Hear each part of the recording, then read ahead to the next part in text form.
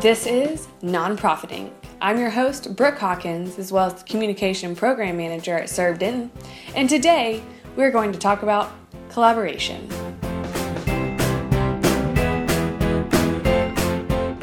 Why am I doing this podcast? Simply put, to help nonprofits. Serve Denton supports other nonprofits that help people become self-sufficient. So we are bringing in guest speakers who are experts in their fields so you can better communicate, better fundraise, you name it, we want to see you succeed. Today, we're talking about collaboration. Now, collaboration is such a buzzword. What the heck does it even mean? That's why I brought on one of Denton's most well-known collaborators, the one and only. My name is Bryce Olson, and I'm an associate pastor at Cross Timbers Community Church, and my focus or emphasis is on missions. So starting off, I asked Bryce, what is collaboration? Collaboration is when people pool together their gifts, talents, and abilities, and they're able to accomplish something more than just what one person can do on their own. And also in collaboration, I do think that there needs to be someone who is the leader, but it needs to be someone who is not afraid for others to outshine them and to be able to get the job done and to do it collectively.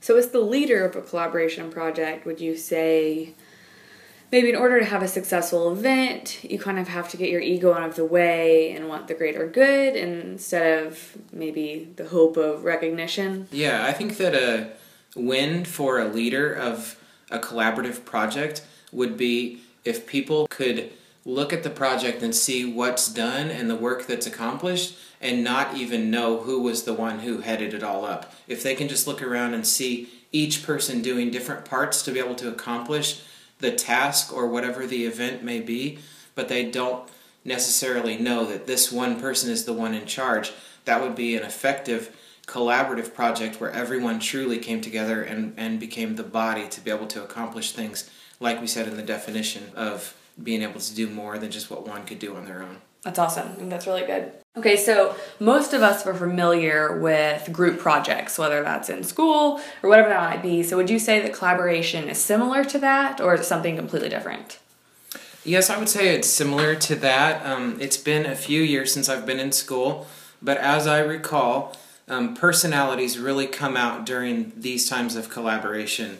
There typically would be a high overachiever in the project, and then possibly one who was just happy to have that hard worker on their side to be able to get the job done. Which one were you? You know, I think I was probably somewhere in the middle.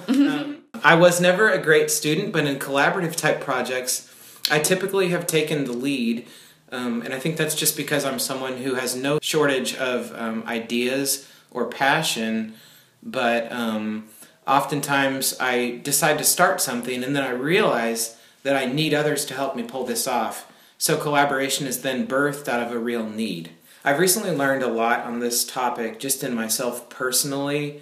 I think that I can look at just a root of pride that I think that I have within me that doesn't always allow me to see the value in working with others, and I am someone who loves the pats on the back and I love the credit, and so I have really been growing a lot in this area, and not just seeing that there's value in working with others or even that there's a need for working with others, but truly how much fun it is when we do work together with others.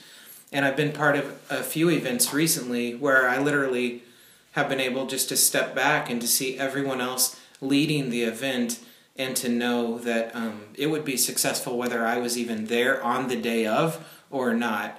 And I now know that that's not a negative, and that has really been able to free me up to do a lot more things. So do you think whenever preparing for collaborative events, like a big goal would be before the event even happens, that everything is so planned out that there's like a plan for the plan B and the plan C, that even if you weren't present, you would feel confident it would go successfully?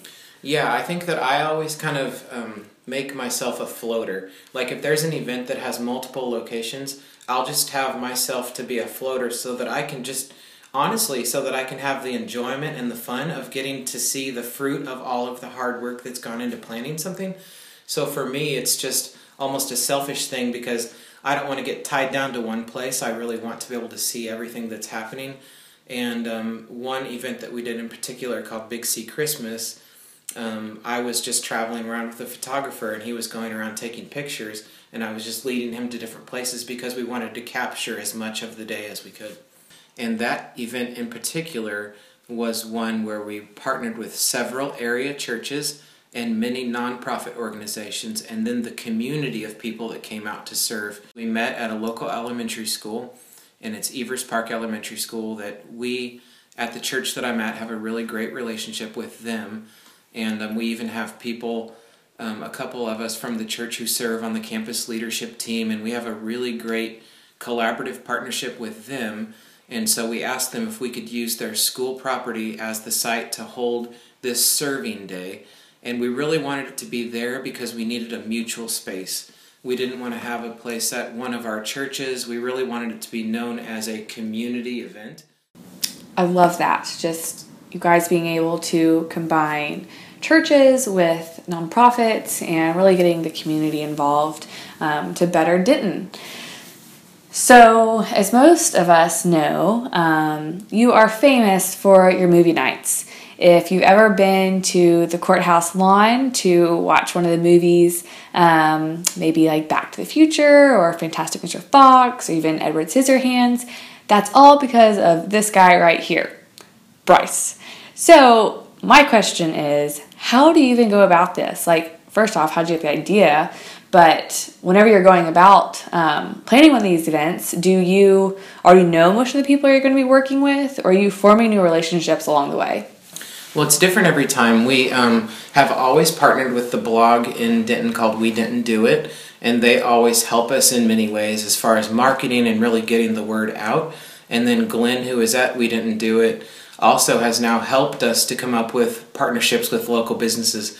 So the businesses really fund the movie nights. They all give a couple $100 as a sponsorship, and that takes care of the cost of renting the materials and showing the movie and using a company out of Dallas to come and show the movie. So it's really been the relationship with We Didn't Do It, and then our church that really has started the movie nights. But now, when we hold a movie night, there are restaurants and businesses that theme their entire business for the day around whatever movie we're showing.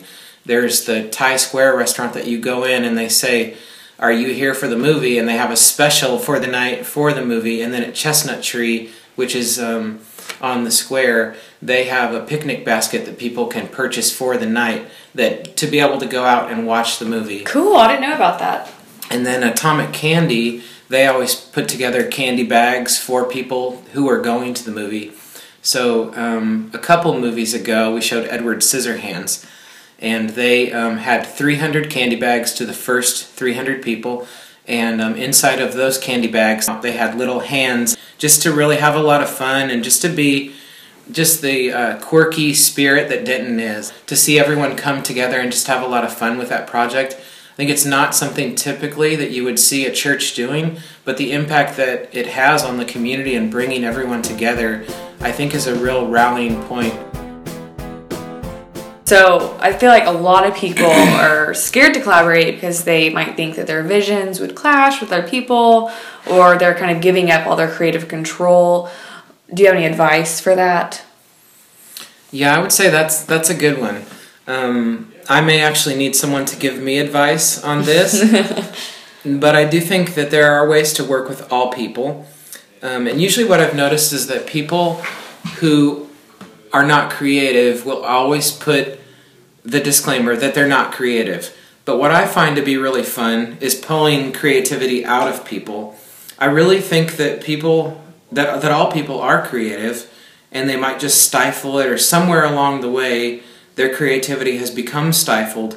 But when we all get into a room and we start, even in brainstorming sessions, and we start talking about things, creativity comes out of people, and we really need people who think very differently than us, and we need people who think in all different ranges of the spectrum to be able to all come together and to be able to think of things that we wouldn't think of. Even my wife, she's constantly consulting me and allowing me to run things past her with what I'm currently working on. And if she made money for every amount of time that she gives me just to consult and to run things past her, she would be rich which I guess would mean that we would be very rich people. The benefits of marriage.